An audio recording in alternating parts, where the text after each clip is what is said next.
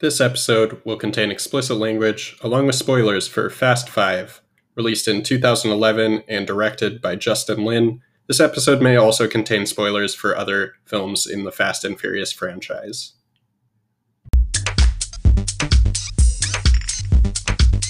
Welcome to a new episode of Franchises and Filmogs. I am the host of the show, Zach, and today we're talking with one of my friends again.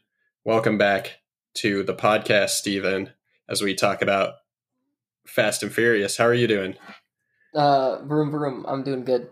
Yeah, I struggled there for some reason to think of the name of the franchise. I was like, Fast and Furious, Fast Five, Too Fast, Too Furious. It's too much going on, and there's too many films in this franchise, to be honest. But today we're talking about Fast Five, which was released in 2011, directed by Justin Lin, who returned to direct this film. Budget for this film is estimated to be $125 million, and the gross is $626.1 million, which is insane. We have graduated from the low cost of the franchise films earlier in the franchise, and now we're up to $125 million, but we're still taking in $626 million, apparently, so not a bad take-in. Before we get started, I have a little surprise segment for Steven here. I watched this on a DVD, and I forgot the amazing trailers that are before DVDs. Wait, like Blu-ray though, not like DVD though, right? No, like DVD. I don't have a Blu-ray player, so that's the beauty of me doing a film podcast without having a Blu-ray player. Is I have DVDs for some of these films that I just bought at a store that went out of business actually like a week ago. You watched this non-HD? You're damn right, I did.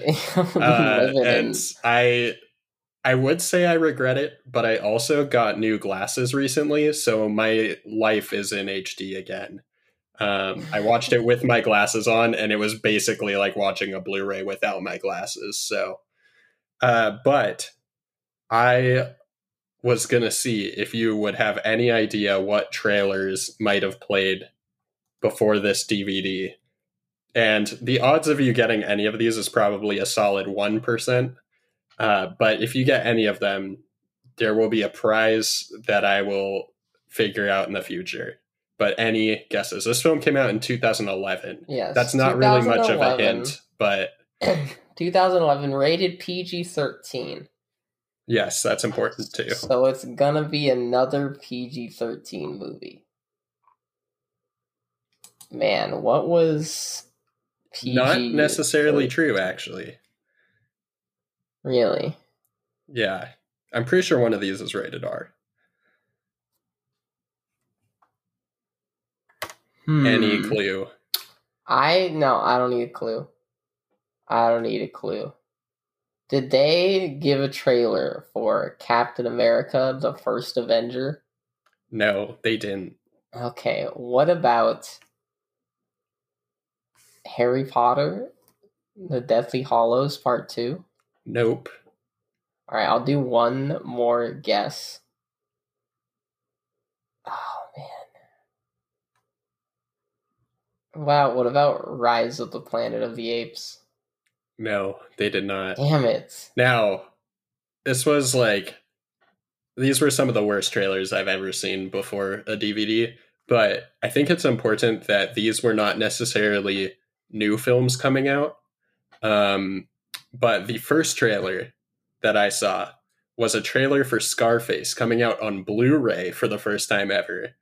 So, damn, that was number one. Number two was a film called Honey 2, which I had never heard of in my life, and it's apparently a dance battle film.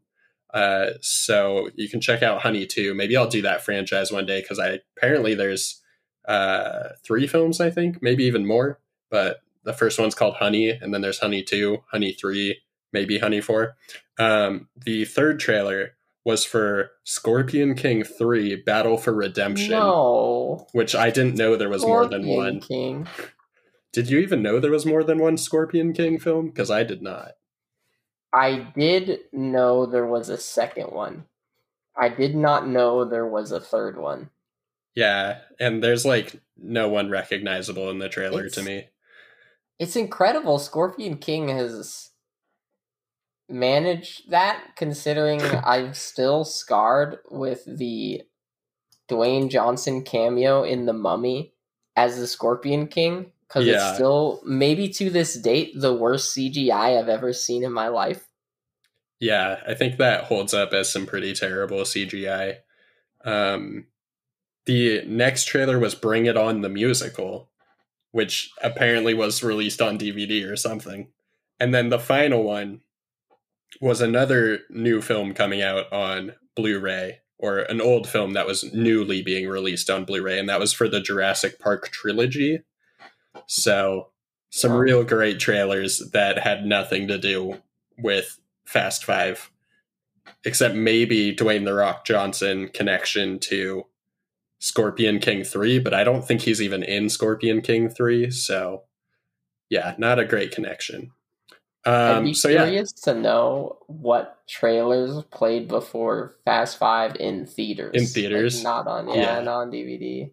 Yeah, because it's probably way different. It was kind of a trap segment that I had you go through, but I'll be watching Fast 7 on DVD again. Fast and Furious 6 I don't have on DVD, but maybe for Fast and Furious 7 I'll see how the trailers hold up, and maybe they'll be newer because it's a newer film. You don't Yeah. want to like enter the 21st century. Yeah. And Yeah. watch 8 movies again. Yeah. Um Cool. So that was a little intro segment that was a lot of fun, right? Fast Yeah, Five. Let's get back on track here. Back in the car. Fast Five, released in 2011 by Justin Lin. That's what we're going to talk about now for probably the rest of this episode, at least until a little later on.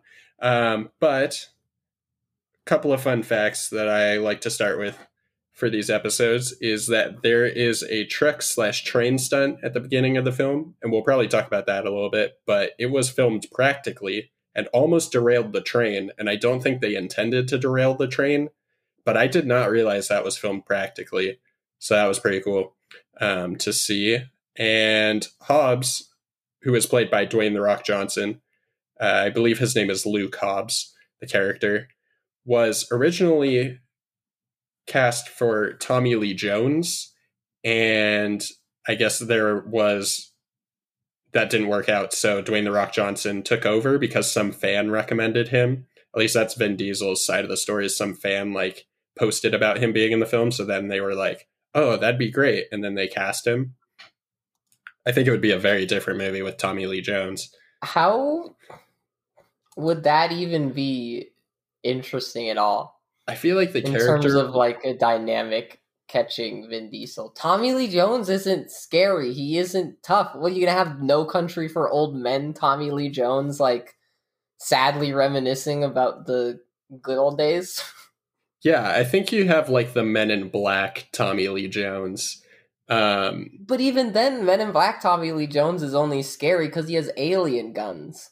Yeah. Well, I think it's a very different character, probably. If you cast him instead of Dwayne The Rock Johnson, you're not having like two bodybuilders fight each other. You're having like a more strategy based, like I FBI guess. agent trying to capture him. I don't know. They really Uh, should have just had a. We're gonna go down that route. Just have a what Javier Bardem's yeah. character from. Or wait, was it Anton? Whatever. I always forget which one it is. No, it's Javier Bardem. For what?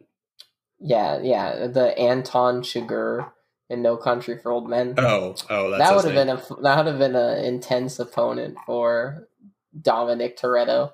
Yeah. Yeah. Tommy Lee Jones, I think they made the right choice without him. Yes. But it would be a very different movie.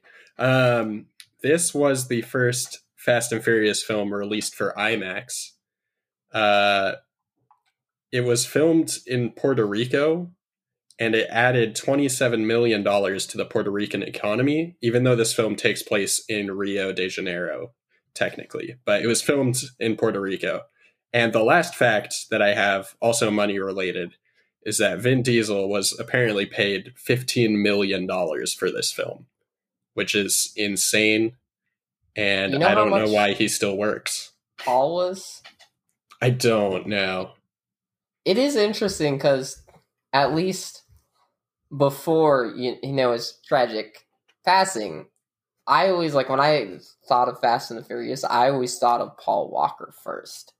Yeah. To me, like, he was the face of it. Vin certainly was taking over that, or they're trying to push it to him taking over that, but still, maybe it's because I grew up so obsessively on Too Fast, Too Furious that I always just thought of Paul Walker, but it is interesting. I would consider Paul Walker the face almost of the franchise for that, but to me it's like Vin is the leader of the pack, but Paul Walker is the heart of the franchise, and that's who I am more interested in as a character, because I already know Vin Diesel's character, and it's pretty similar to everything else that he plays. So I guess one of the big producers of the movies in the first place, though, is Vin Diesel, so that might be why that's true. Vin became the face and like Dominic became the de facto leader, was because Vin Diesel was producing it. I don't know, that's why I guess probably why the original ones, at least for me, it always felt like Paul Walker's movie, probably because Vin Diesel wasn't producing them.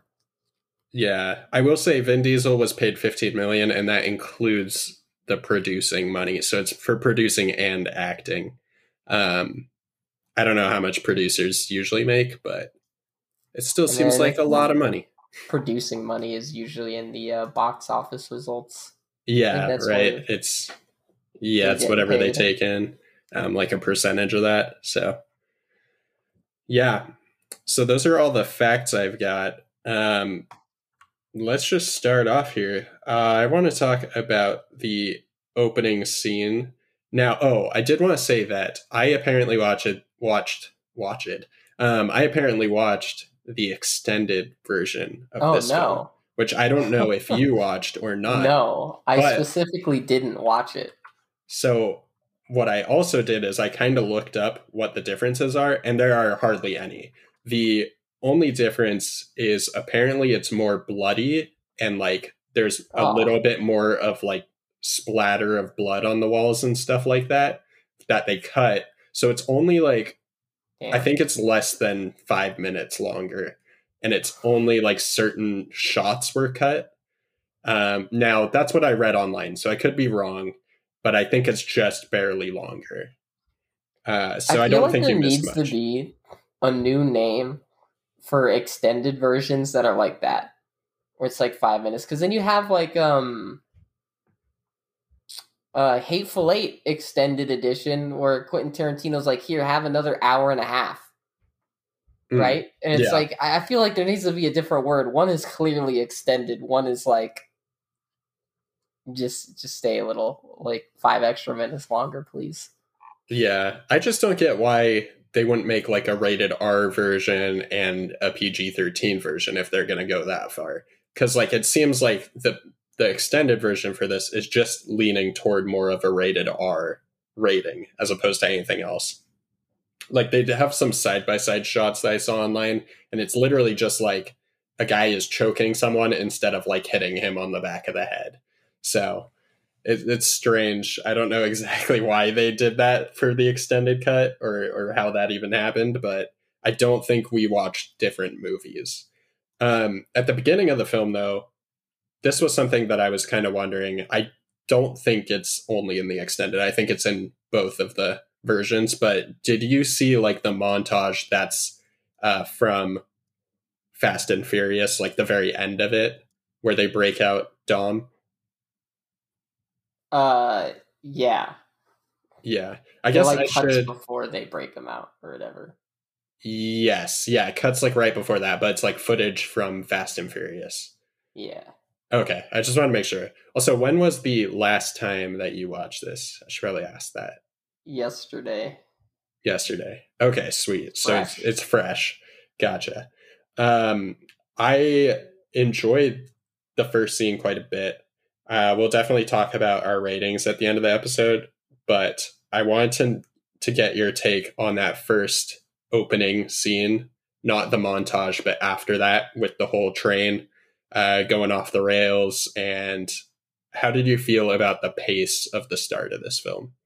Yeah, quickly before that, Yeah. I'm gonna rant that why didn't they show the breakout?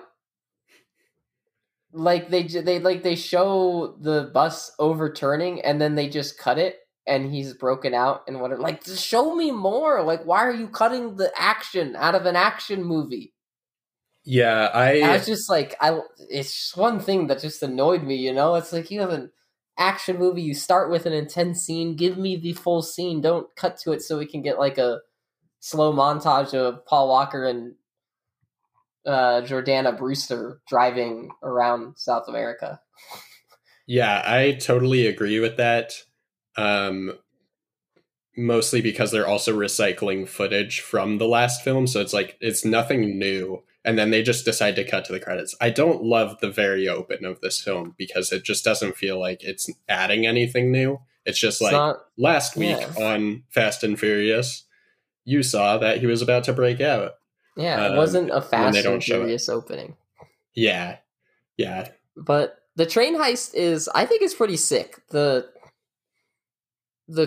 truck that has the suspension like thing that they carry all the cars onto the bed of the truck, and then also like the apparently like the strongest cables in the world that can just yeet the cars out of the train in like Yeah. a second. I mean, Yeah. I definitely throughout this scene, I mean, this is kind of like the goodbye to modded cars also in the series. As Mhm. you know, they bring in like the stock classic kind of cars and then say goodbye to the street racing life. Yeah. Um so yeah, there's some intense scenes. I like there's like the guy that Dom throws out and the man just gets absolutely obliterated by a pole. Yeah. On the bridge. That's pretty sick. Obviously there's a scene near the end of the whole sequence where Paul Walker surfs the car. Yeah, he's holding onto that back pole thing. Off of the cliff, and they absolutely should be dead because it was like 200 feet straight into water. And yeah, can you imagine that belly flop going in there? I don't think they belly flopped, but you know, no matter where you're hitting, it doesn't feel good. I do it's a funny sequence and it's good for action that like the second like they start floating and the music stops and you know Brian just decides like this is a great time to show off my skateboarding stance on this car. Yeah. Goes off the side. I do think like the whole like setup for this scene, Vince is so stupid. And Vince was stupid in the first Fast and the Furious. Yeah, I don't like Vince in this movie very much. I wrote down for this opening scene, I wrote down that Vince and Brian fight like children, and it takes me like out of the movie quite a bit because I can't take it seriously. The like second rant of the podcast so far is Vince is not, there's no way he'd be a respected gang leader in South America.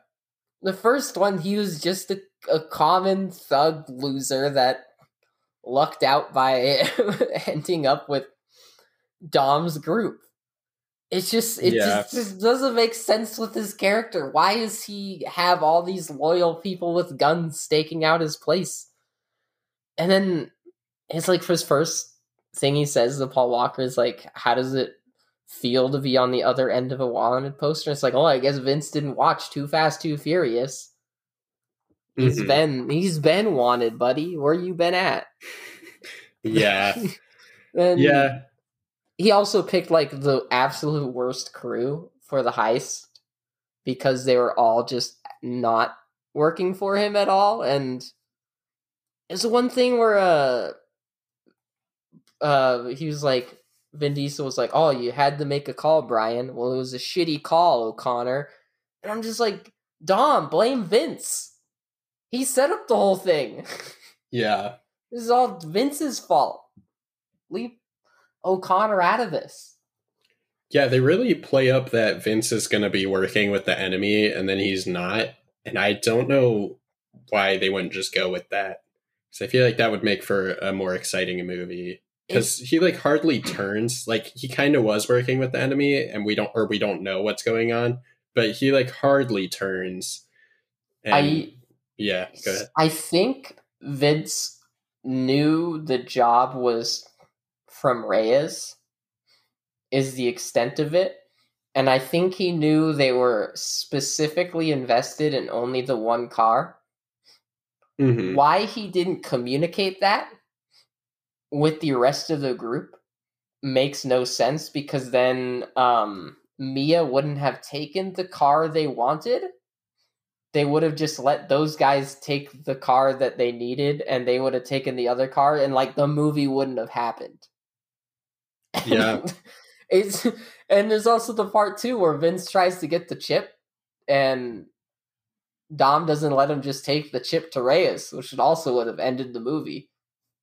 Yeah. But I guess Dominic just knew that he needed the chip to bargain for their freedom. Mm-hmm. Yeah, that's a good point. I mean, I don't know if we can argue with the Fast and Furious logic, because there isn't much usually. But yeah, the story could almost always use some work in these Fast and Furious films, and the setup can.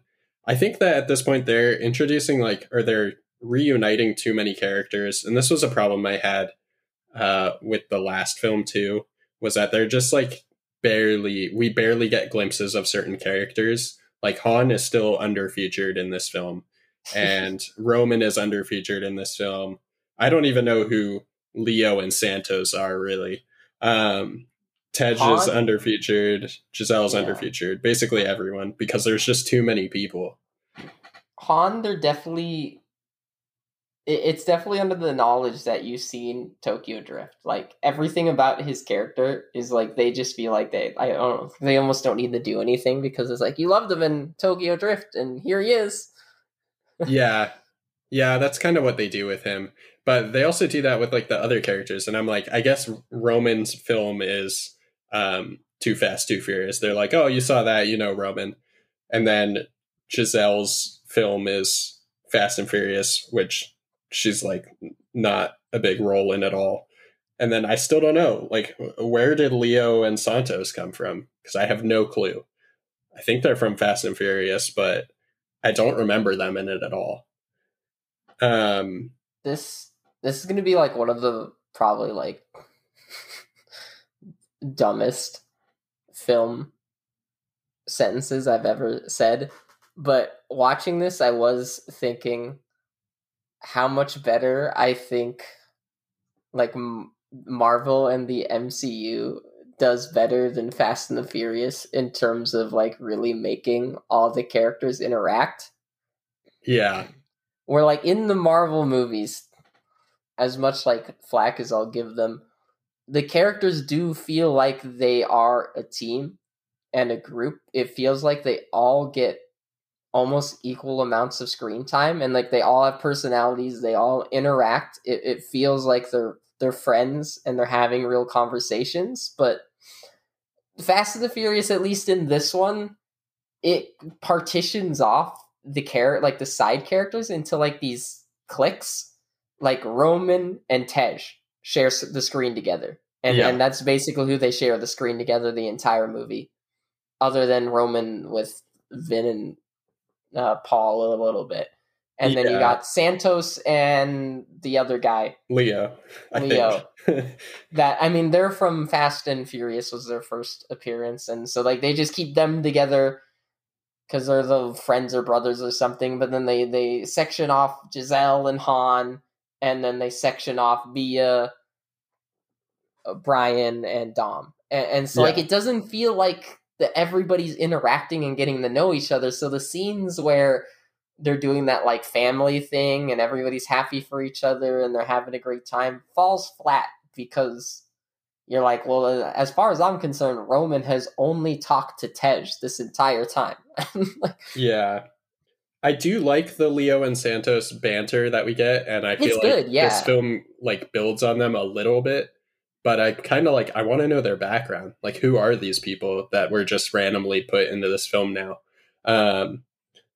So I wish maybe in the future. I don't think they're featured much at all in this franchise, but maybe they are more in the later films. So I'll have to look out. But Fast and the Furious doesn't really earn the family moniker outside of the original core, Brian, Mia, Dom.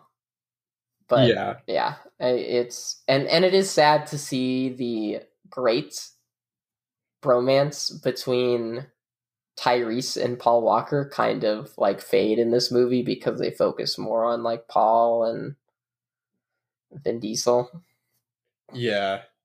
I do I wanted to talk about some like things that stood out to me as like really mistimed script writings or lines given, because there are a lot in this film. Like, I'll admit I enjoyed this film a lot more than I probably should have, but there's a lot of weird timed stuff. And the first one that stood out to me was there's this huge gunfight in the favela, and then they escape narrowly, and it's Brian, Dom, and Mia, and they're like, we should split up. And then out of nowhere, Mia's like, I'm pregnant. And I was just like, why here? Why now? Like, I get that their life was just in danger, but it stands out so much that they were just like, we got to get her to say this somewhere so that Dom knows. It was like the character's way of getting Dominic to not split up. Like, maybe she thought he was gonna be too stubborn about splitting up. And also, Brian was also like, hey, we should split up. And then she's like, nah, guys, I'm pregnant. Let's stay together. Yeah. I think maybe the scene's just too short or something that we don't get like any explanation. But she's just, I'm pregnant out of nowhere. And there's like a little moment where Dom's like, oh, that's great. And then that's it. That's the whole scene. They're like, yeah, we'll stick together. Okay. Yep. And it was right after this huge gunfight. So, I don't know. That was the first one. It reminds me like the whole split up thing. I guess if you ever seen the movie Cabin in the Woods. I actually have not, but I have been meaning to watch that and I keep forgetting. The movie riffs on like the classic horror movie tropes where like people split up and it's always like the dumbest idea ever. Mm-hmm. Yeah. Where there's like a character in that specifically that's like, no, let's stay together and do this, and then the movie makes him like say, let's split up, and it's really funny. Yeah, I'll definitely have to watch that and report back to you, because I've heard a lot of good things about that film. It's very good. It's like, it's kind of a parody. Well, it's not like a comedy at all, but it's a horror like based on horror tropes, and it kind of makes fun of them, like, right? It's definitely like horror comedy. It's really funny. The movie definitely like takes shots at. It's all about just, I guess, like upturning the norms and the tropes of horror movies. Yeah, that scene definitely sounds pretty similar to this. I think the second scene that I found jarring that did this was when Brian and Dom are like talking outside, and Dom is talking about his dad, and Brian out of nowhere is like, I don't know shit about my dad. And I'm like, Dom just told this like real heartfelt story about his dad and like how he followed his dad. And I'm like, I get that you're trying to give us more Brian background, but that's not, you don't just do that. And then he hardly expands on it at all. He's just like, I don't want to be a bad father. And it's so jarring because they're just forcing like lines into his mouth that just don't fit into the film. So. Yeah, like the beginning of the scene too is like forced exposition where they're kind of they're just sitting down and Brian out of nowhere is like, what do you remember about your dad? And it's like, what? Okay, we're doing this now? Yeah. So I found that pretty jarring. Let's see. The next one was when Hobbs, we'll probably talk about Hobbs a little bit, but Hobbs comes after Dom, and Dom is like, we should go out into the open and do this street race so that Hobbs is afraid of us. And Hobbs comes to arrest Dom at the street race, and he comes to arrest Brian and all of them. And out of nowhere, like, I don't know why Hobbs would come and do this if he didn't realize that this was not possible, but out of nowhere, Dom is just like, this is Brazil, not America. Brazil. And like everyone, yeah, that's how he said it. Yeah, Brazil. And then everyone pulls a gun on Hobbs. And I'm like, why would Hobbs go into a pack of people and not realize that they could all have guns, since they're doing illegal activities anyways? So I found that, like, I don't know why that was a scene at all. But I didn't really like it. It's more about like maybe the loyalty of the people and also like them just not giving a fuck, right? Because like people in America, like everybody could own guns at a street race. Here too, I guess it's just more Brazil is more wild, wild west or something. Everybody's ready to just throw down, kind of thing. Yeah, I think my problem is still just like Hobbs is supposed to be one of the best agents out there, and he does not realize what country he's in or how the people act, or like the people that he's trying to arrest.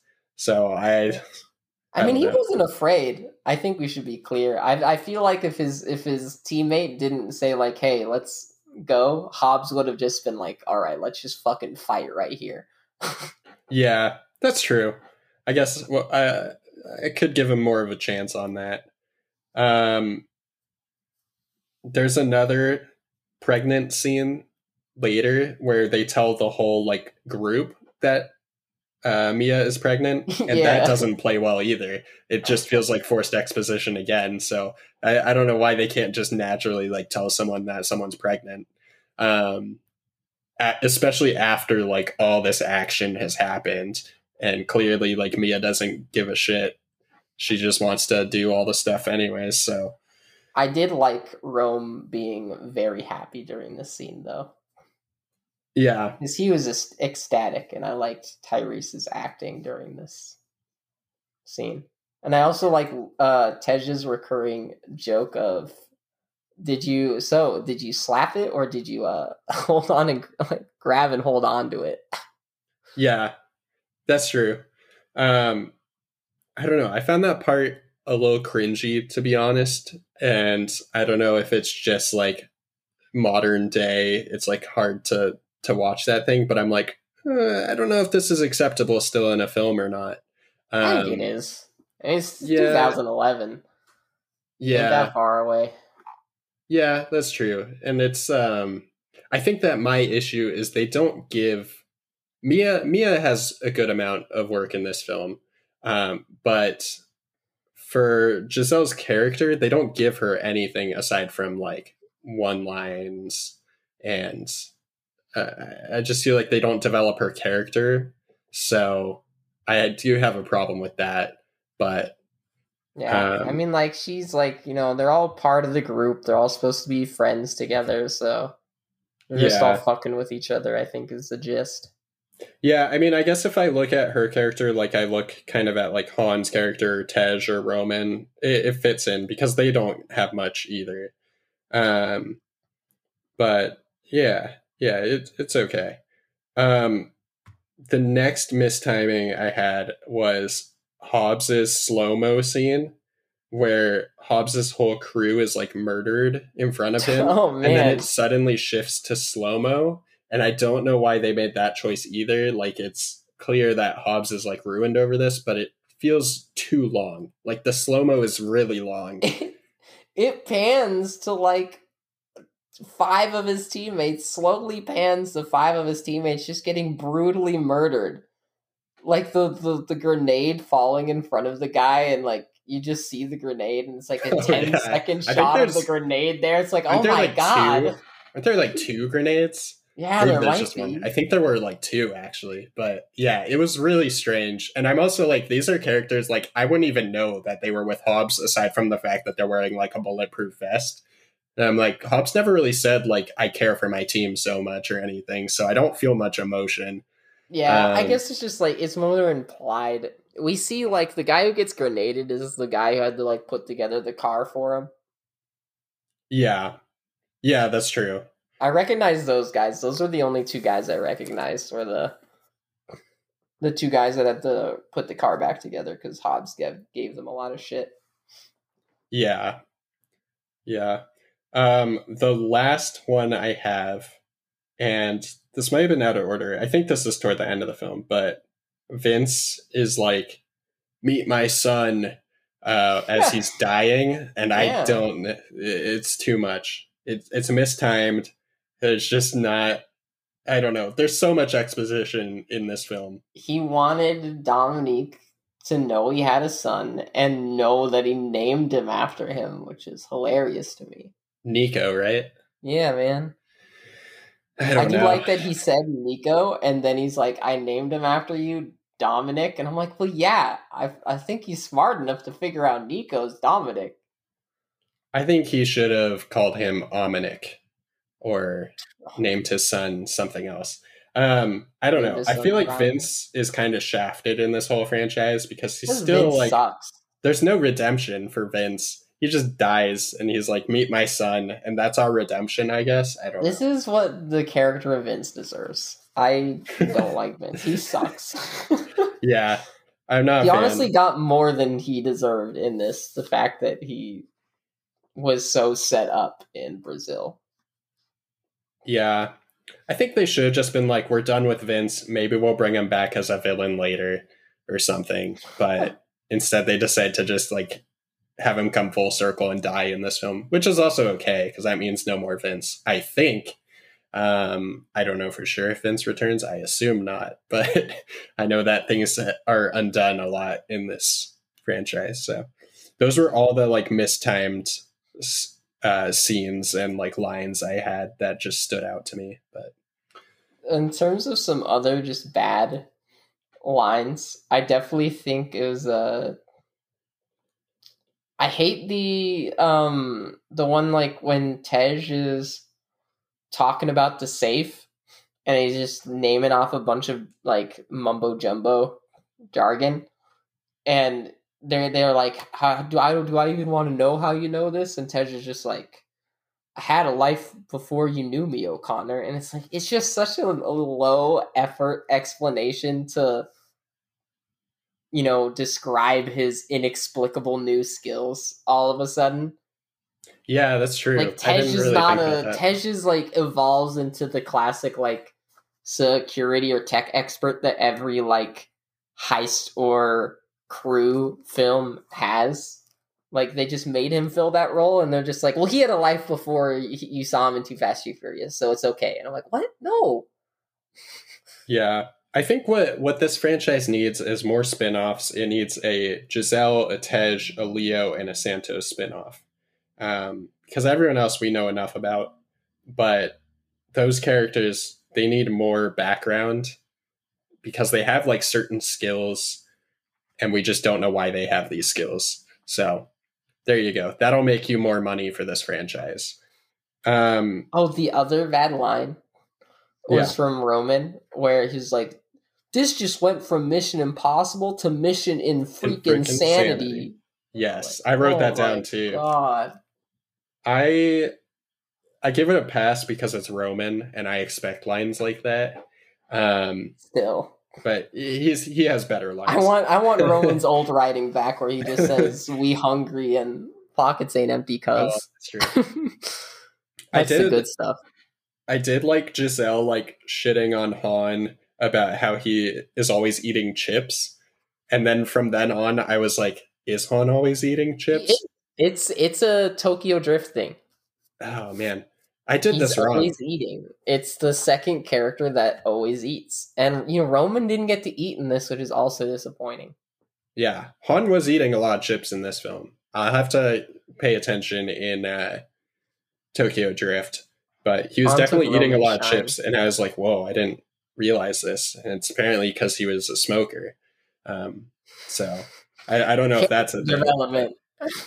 Yeah, his character development is his mouth has to constantly be moving because he was a smoker.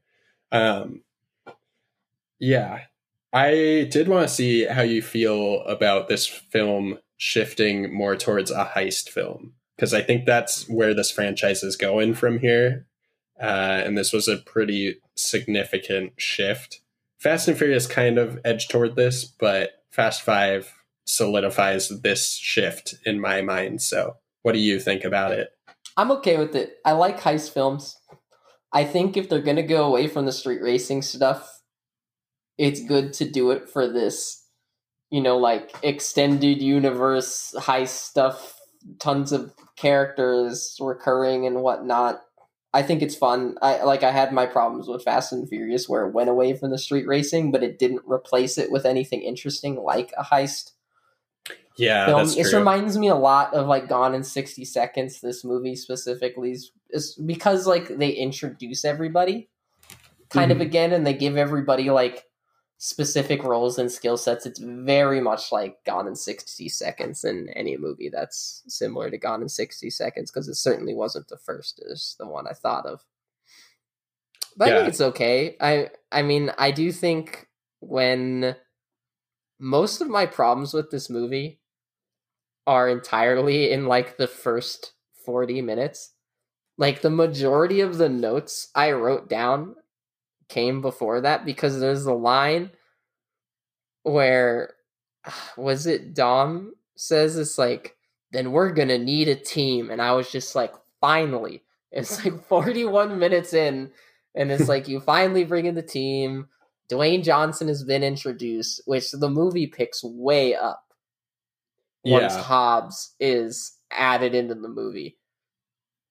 Yeah, and it's like it takes the movie takes like 40 minutes to really like solidify itself in the genre. And yeah, I definitely agree.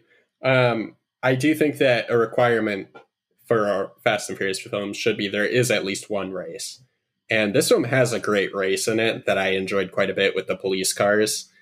I thought that was really fun. Of course, Brian wins, but supposedly Dom might have let him win so that his kid would get $1 million. Here's one plot point I had questions about. Considering these characters have always been on the run, and considering they can easily make money in street races, why are they even pulling this heist for money? That's something it's a lot. I mean, like street races, what are you going to get a night? Like 20K? But how is this money going to help them run away that much? Like, well, I mean, no matter what, they can still be said, trapped. Though, is when you have that, if you had like $10 million, you bet your ass you could disappear and no one would find you. I guess. I don't know. Maybe one day you could get any kind of fake ID, any kind of car, weapons. You could go literally anywhere. It'd be so hard to find someone with that much money and like the entire world to search. I feel like there's no plausible way they would even find them. Yeah. Especially since like they don't have to do any like, they wouldn't have to use like the general tracing stuff like cell phones. They probably wouldn't use. They certainly don't need to use credit or debit cards. Mm-hmm. Yeah, I don't know. I don't find it personally, like I can kind of see that argument, but I also just feel like it would be easy to track someone that is rich. I don't know. Yeah. It depends if they actually hide, or they like Santos and the guy I can never remember the name of, even though you've said it like 3 times. Leo. Who just go in the casino and like gamble it all. Obviously, like they're gonna find them. yeah, that's true. I think Dom would be a little more careful with his money than that. Yeah. But at the same time, these people like live for racing. So no matter what, they're going to be back out on the street racing, even if they're rich. And I feel like it's very easy to track people that are racing. So I don't know. I only really have one more scene that I wanted to talk about. And that was when Dom is dragging the safe. Well, I guess the whole heist at the end, where they escape with the safe and they're just dragging it down the street. The safe part's the best part. Yeah, for sure. They're dragging it just like down the street. I don't know how this is physically possible because I feel like that safe would either be bouncing a lot They more. did do it. This is practical. Wait, what? Did they put like a The safe, crap like ton of not Crisco like all, obviously under not like it? all of it, but the safe like is an actual stunt. It was a real stunt pulling the safe with the cars. I want to know how it was sliding. They must have put it on like They wheels or something. Yes, it's like I think it's on wheels, and there's an actual like driver driving the safe. It's oh my sick. gosh. It's sick. I need to watch the bonus content on the DVD because I feel like that's probably explained in there, and I didn't watch all that yet. I don't know the exact, like, I don't know if the person's inside the safe or they're positioned somewhere else.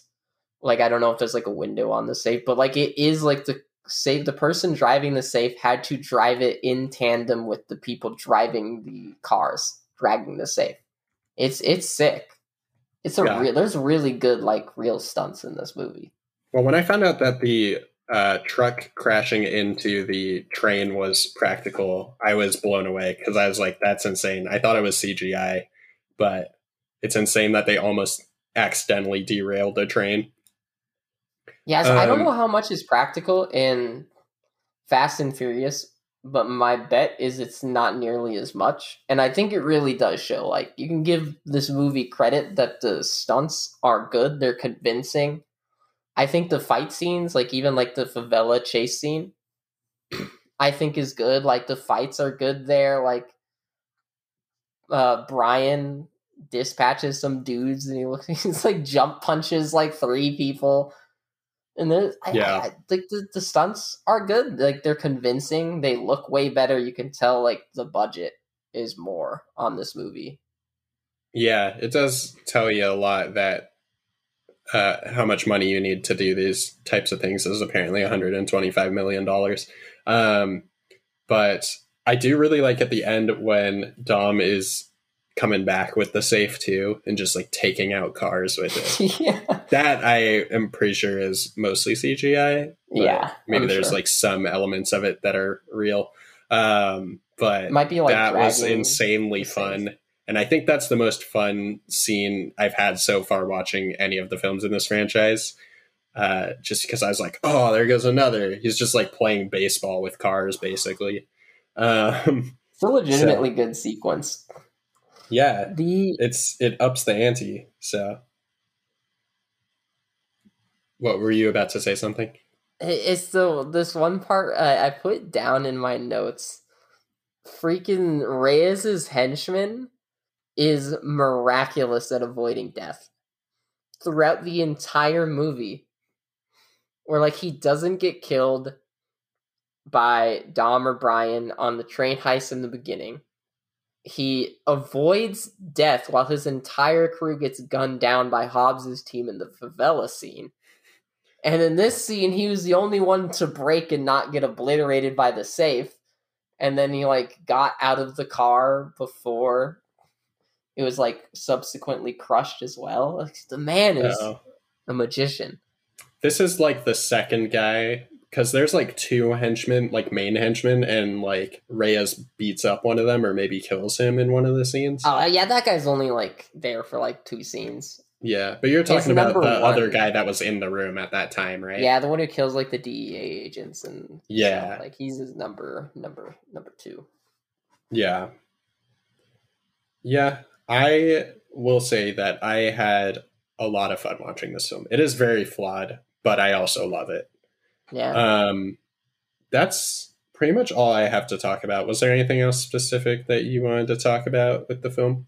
Yeah, there's a couple stuff with the save scene. I like some other comments I have. Like, I liked at the end of the whole sequence the no frills execution of Reyes by Hobbs. That's just sick. it's like the enemy of the film, and it's just like a 2-second scene where Hobbs walks by, pops 2 in him, and keeps going.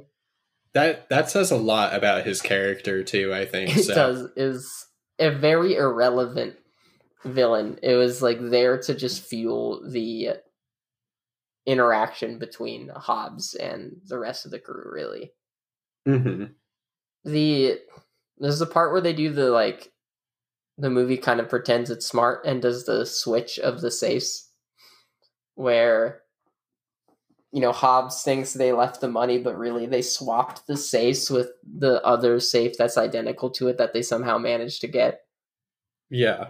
It's like the garbage truck part where it's like Gal Gadot in the garbage uniform driving the truck is maybe the most unconvincing disguise I've ever seen. I thought it was hilarious. Yeah. I didn't think about that, but that's very true. Yeah. Yeah, just this model in a garbage uniform driving around Brazil. Nothing to see here. Yeah. Oh, man. I'm excited to see more Hobbs after this film, because this is like not too much Hobbs. And I did like Brian at one point said this guy is Old Testament, and I really like that line. That was a hit for me. Yeah. I like another thing I like is kind of with the Santos and Leo, and I thought like they were definitely the funniest. I like when they walked into the police station and there's just the shot of them stopped in the middle of like the lobby surrounded by cops, and they just kind of look around all awkwardly and look at each other like, well, shit. That's also one of my favorite scenes. I think that Leo and Santos are more like physical comedy because they don't talk much at all, but I like it still. It's fun. They yell a lot. That's true, but only like one line. I found out yesterday that the guy who plays Santos is the guy who did like the last song of the movie, like the montage. Oh. His name is Don Omar, and he's been doing music for a long time. Wait, are you talking about Danza Kuduro, that song? Yeah. What? That's a really popular song. Yeah, Santos has a lot of plays on Spotify, man. Don Omar's been releasing albums since like 2003. Wow. I didn't know that. He's huge. Yeah, he's huge. Yeah, 700 million plays on Spotify. All of his top songs are like around 150 to 200 million. Yeah. I feel like they play that song at a lot of like sports games as like walk-up songs or stuff like that. So it's a good Fast and the Furious song. I like that it is in Portuguese, I'm guessing, hopefully. And I don't know, like I think it fits this movie. It's a lot better than the bespoke songs they have later on in the franchise by like popular hip hop artists. I'm looking at you, Wiz Khalifa, and wow, like that's a different one or whatever.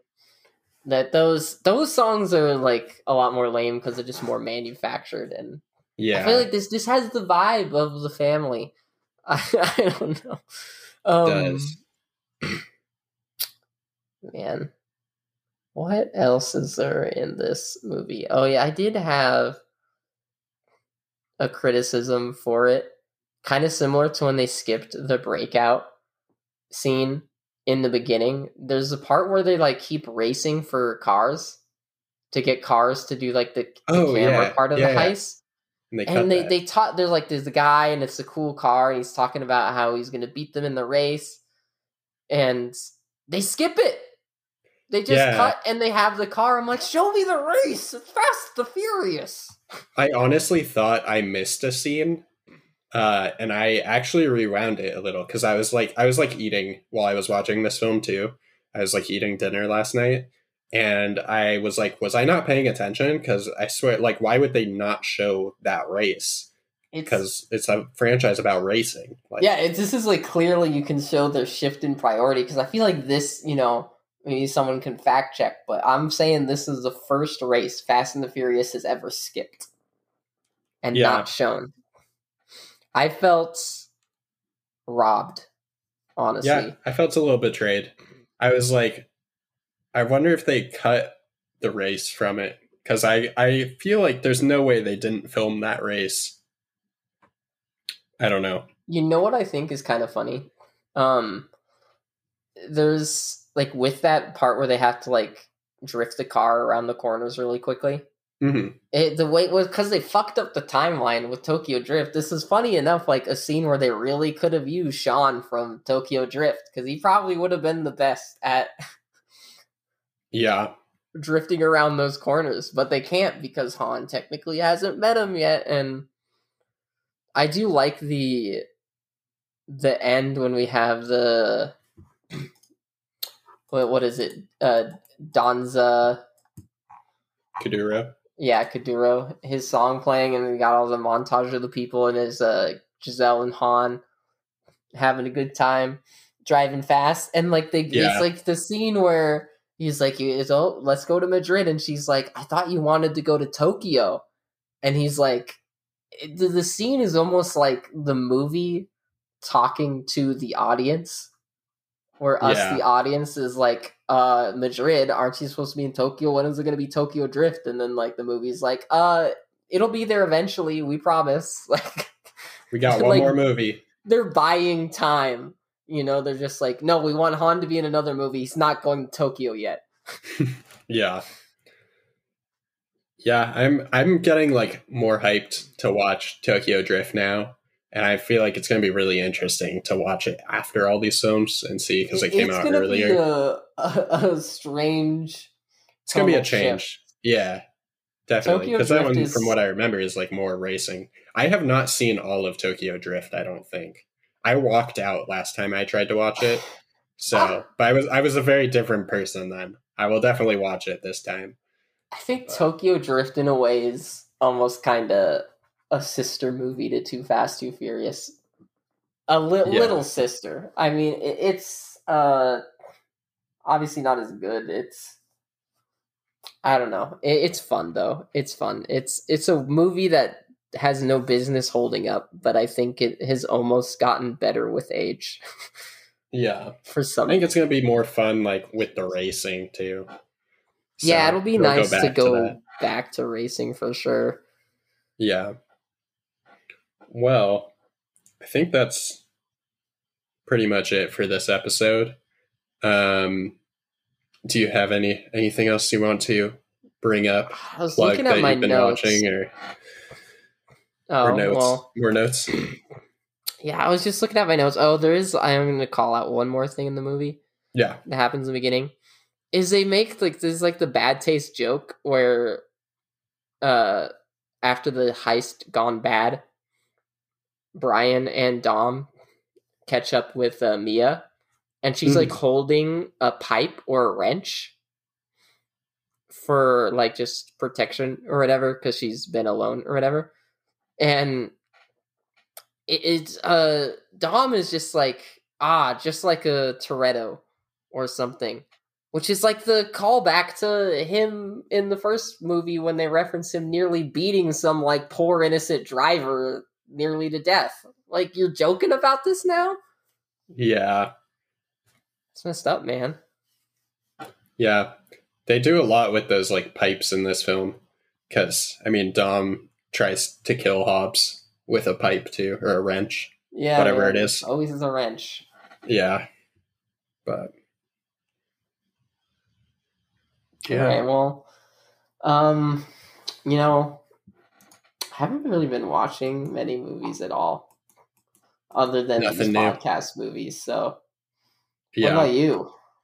Let's see what I watch. I'm gonna look at Letterboxd real quick here. I do want to watch Army of the Dead. I think I'm gonna watch that next. Oh, I'm gonna let my boy Zack Snyder. I watched that. I would not say my boy Zack Snyder, but it's not bad. It's kind of what I expect from Zack Snyder. It is much better than Justice League. I will say that. So it's got that going for it. I would go so far as to say I recommend it if you have HBO. Did you ever see Dawn of the Dead? It's Netflix, I think, actually. It is Netflix. No, I haven't seen Dawn of the Dead. Dawn of the Dead was fun, which is why I'm like pretty... Like, I was looking forward to this. Just Zach return into the zombie genre. Yeah. Oh, the other, also somewhat car-related film I watched in the past week was Bad Trip, which is the Eric Andre also on Netflix, I think. Never heard of it. It is kind of like Jackass, but not as good. But it's not bad. It's pretty funny. I enjoyed it, but I think Eric Andre is also amazing. So I'm a fan of Eric Andre. Aside from that, I haven't watched anything else new. What would you rate Fast Five? I would rate it a 3.5. I'm also there. I think that it is a flawed movie, as all Fast and Furious movies are, but it is one of the most enjoyable Fast and Furious films I've watched so far. So, yeah, I also gave it 3.5. It's fun. We can talk up the practical stunts all day because they added the movie. They figured out the formula that is going to stick. A formula that works. It's a tried and true formula. The like heist crew film. Yeah. They made a very smart decision in recruiting Dwayne Johnson, who adds just a shot of adrenaline to anything. I mean, like, they managed to reboot fucking Jumanji because of him, really. Who needed a Jumanji reboot before he came along? I haven't seen the second one of that yet, but I haven't seen. I enjoyed the first one. I enjoy the original. I enjoy the original more than the first one. Yeah, but Robin Williams being the hairy wild man is 10 out of 10. Yeah, I'm a big Robin Williams fan, so that original movie creeped me out when I was a kid. Yeah, it's kind of scary. It is scary when you watch it as a kid. It's like, this board game is gonna suck me up and like send me off into some nether realm. Throw like wild animals at you, attack you. Yeah, it was like the creepy drums and shit too. Yeah, I think that's where they went wrong with the reboot, is they didn't do that. They went for the fun action film. But there's definitely like a horror aspect to the first Jumanji, the original Jumanji. So it's kind of one of those things where a lot of the kids' movies around that time. What was Jumanji? Was it 80s or 90s? I want to say 90s, but it could be late 80s. Jumanji, 1995. A lot of the kids' movies around this time had scary elements in them, like, all the time. Yeah. Like, I'm looking at some of the screenshots, like, there's, like, the floor becomes, like, quicksand, and Robin Williams is getting sucked into, like, a wood quicksand floor. Yeah, when he's, like, terrifying. A kid, his, like, hands become, like, flat, and he turns into, like, paper, like Matthew McConaughey in that one, like, Doritos commercial. Oh, God. Yeah, that... If you haven't seen that commercial, go watch that commercial if you're listening to this, because that is terrifying. Yeah, this makes me want to watch Jumanji now. I might have to watch that this week. Rewatch it. Podcast episode right there. Yeah. So Zach, what's your favorite, best and worst 2011? Go. I also don't have a lot of films for this year. I have only 11 films, which is surprisingly fitting. This is like the lowest year, I think, for me in terms of total movies that we've talked about so far. Yeah. I'll do my top 3 that I've logged. I have The Girl with the Dragon Tattoo, which is not the, I think it's Swedish, but it's the American version with Daniel Craig and Rooney Mara, I think. I like that a lot. I have Fast 5 right below that. And I have Ghost Protocol as well. And I need to see that. Oh, also, if you are a fan of the podcast and want to listen, the Mission Impossible Ghost Protocol episode is out there. So nice I did all of Mission Impossible. Just plugging myself to go back. Yeah, so those are my top 3. Ghost Protocol is highly acclaimed, and I think it's not as good as everyone says. It's good, but I don't see why there's so much hype around it.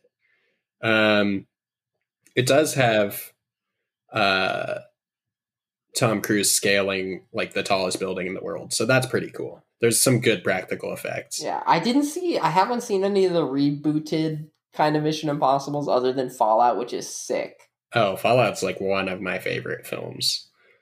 It's a great action movie, but yeah. Yeah.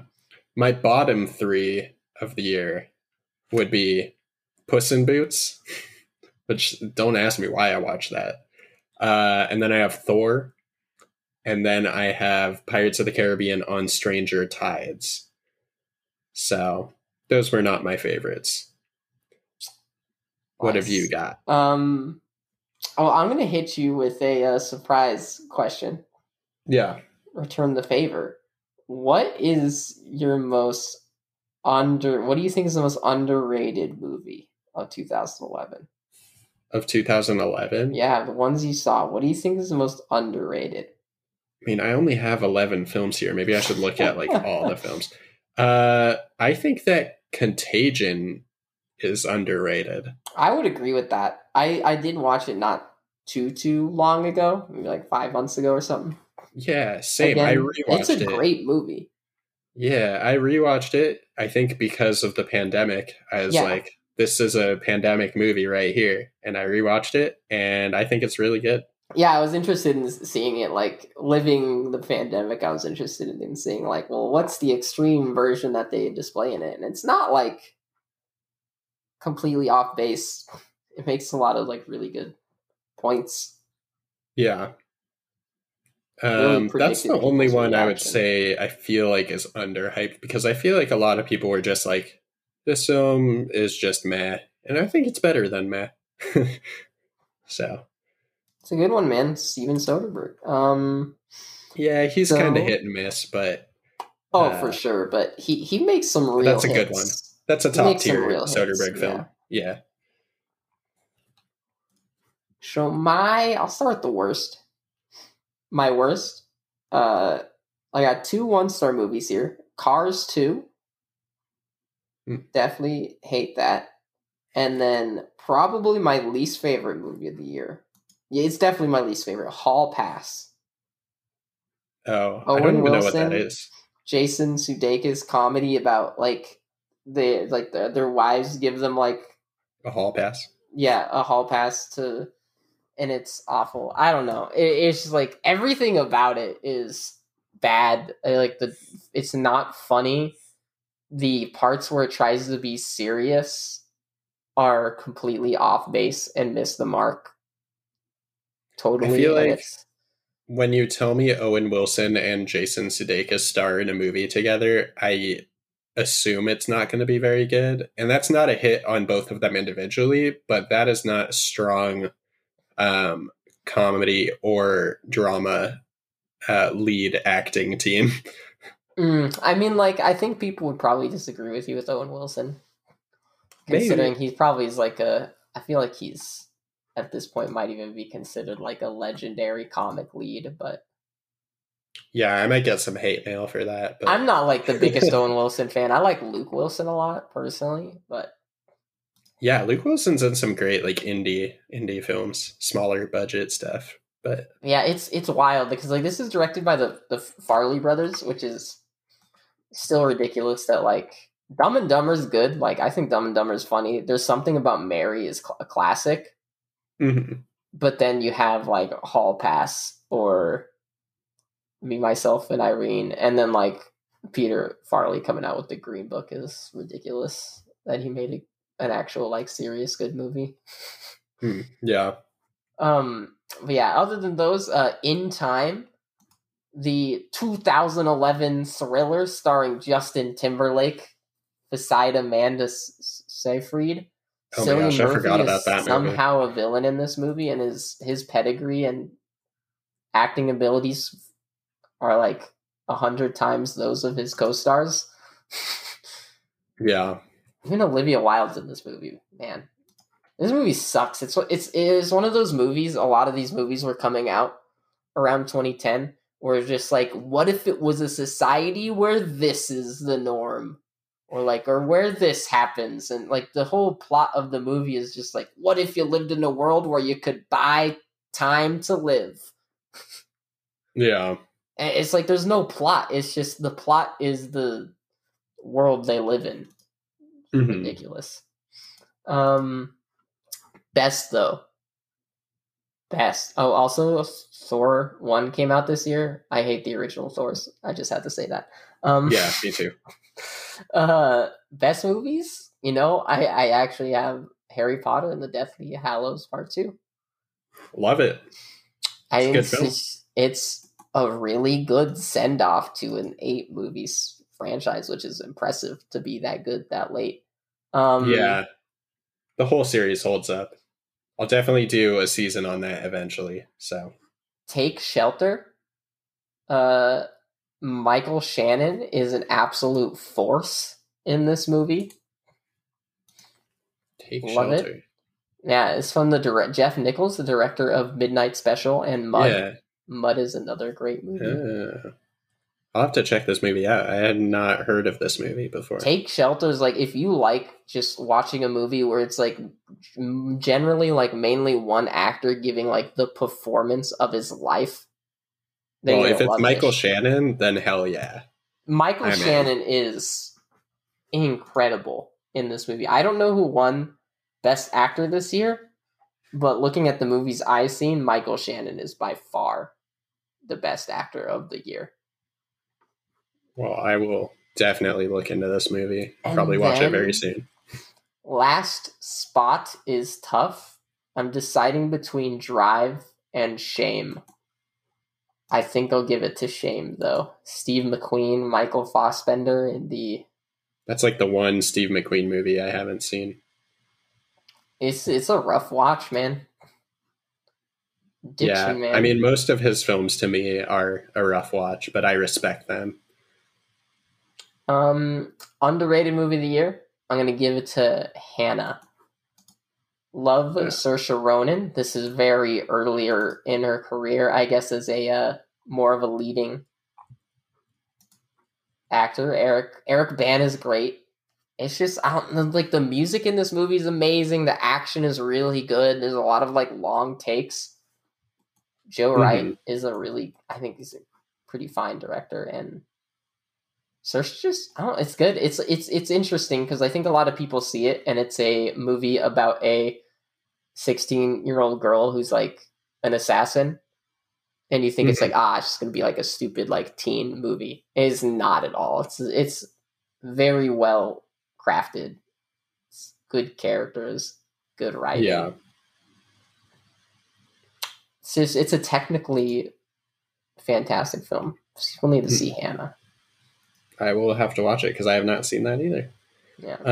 Funny enough, Cabin in the Woods came out this year. Oh, really? Yeah. Oh. Sorry to keep rambling on and on and on. No, you're good. Although Michael Shannon actually does have competition for Best Actor of the Year because Ralph Fiennes was insane in Coriolanus. No, Coriolanus, man. It's a adaptation of a Shakespeare play. And I remember like the best description I ever saw for performance in it is you watch Ralph Fiennes exhibit like 8 different stages of rage throughout the movie. It's intense. I feel like he's one of the best, like, I don't know what you call it, but maybe it's like classically trained actors, like who's been through all the stage acting and all that. Yeah. And just like gives his all in every performance and is always great. I have not seen him. Well, I've seen him in a bad film, but I have not seen him bad in a film. He's an intense presence on screen. He is. Like, he's a great villain. Yeah, it's what made Voldemort so good. I mean, he's in Bruges. He's awesome, and this is great. Before we cut the episode, I actually thought of something. A new trailer came out today that I know you watched for a film called Last Night in Soho, and it looks very good. And I was thinking next season I'm due for a filmography, so I might do Edgar Wright. But oh baby, I will plug, if you have not watched this trailer for Last Night in Soho, it looks amazing, and I look forward to doing all of Edgar Wright's filmography. So that might be next season. It's kind of early still, where I don't even know if we're halfway through the Fast and Furious films, but that might be what we're doing next. Don't I will tease say, me, dude. Yeah. I'm already just bring out the cornetos. Stoked. Oh, yes.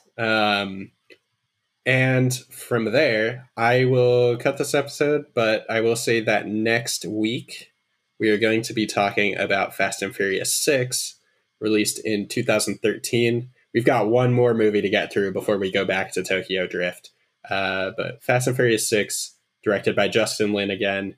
And I don't remember this film at all, so I am excited. I might have never seen this film before, so we'll see. We'll see if anything nostalgic brings it back to my memory.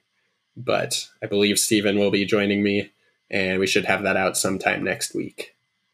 Count on it. Thank you for joining me again, Steven, and I'll talk to you next time. Peace.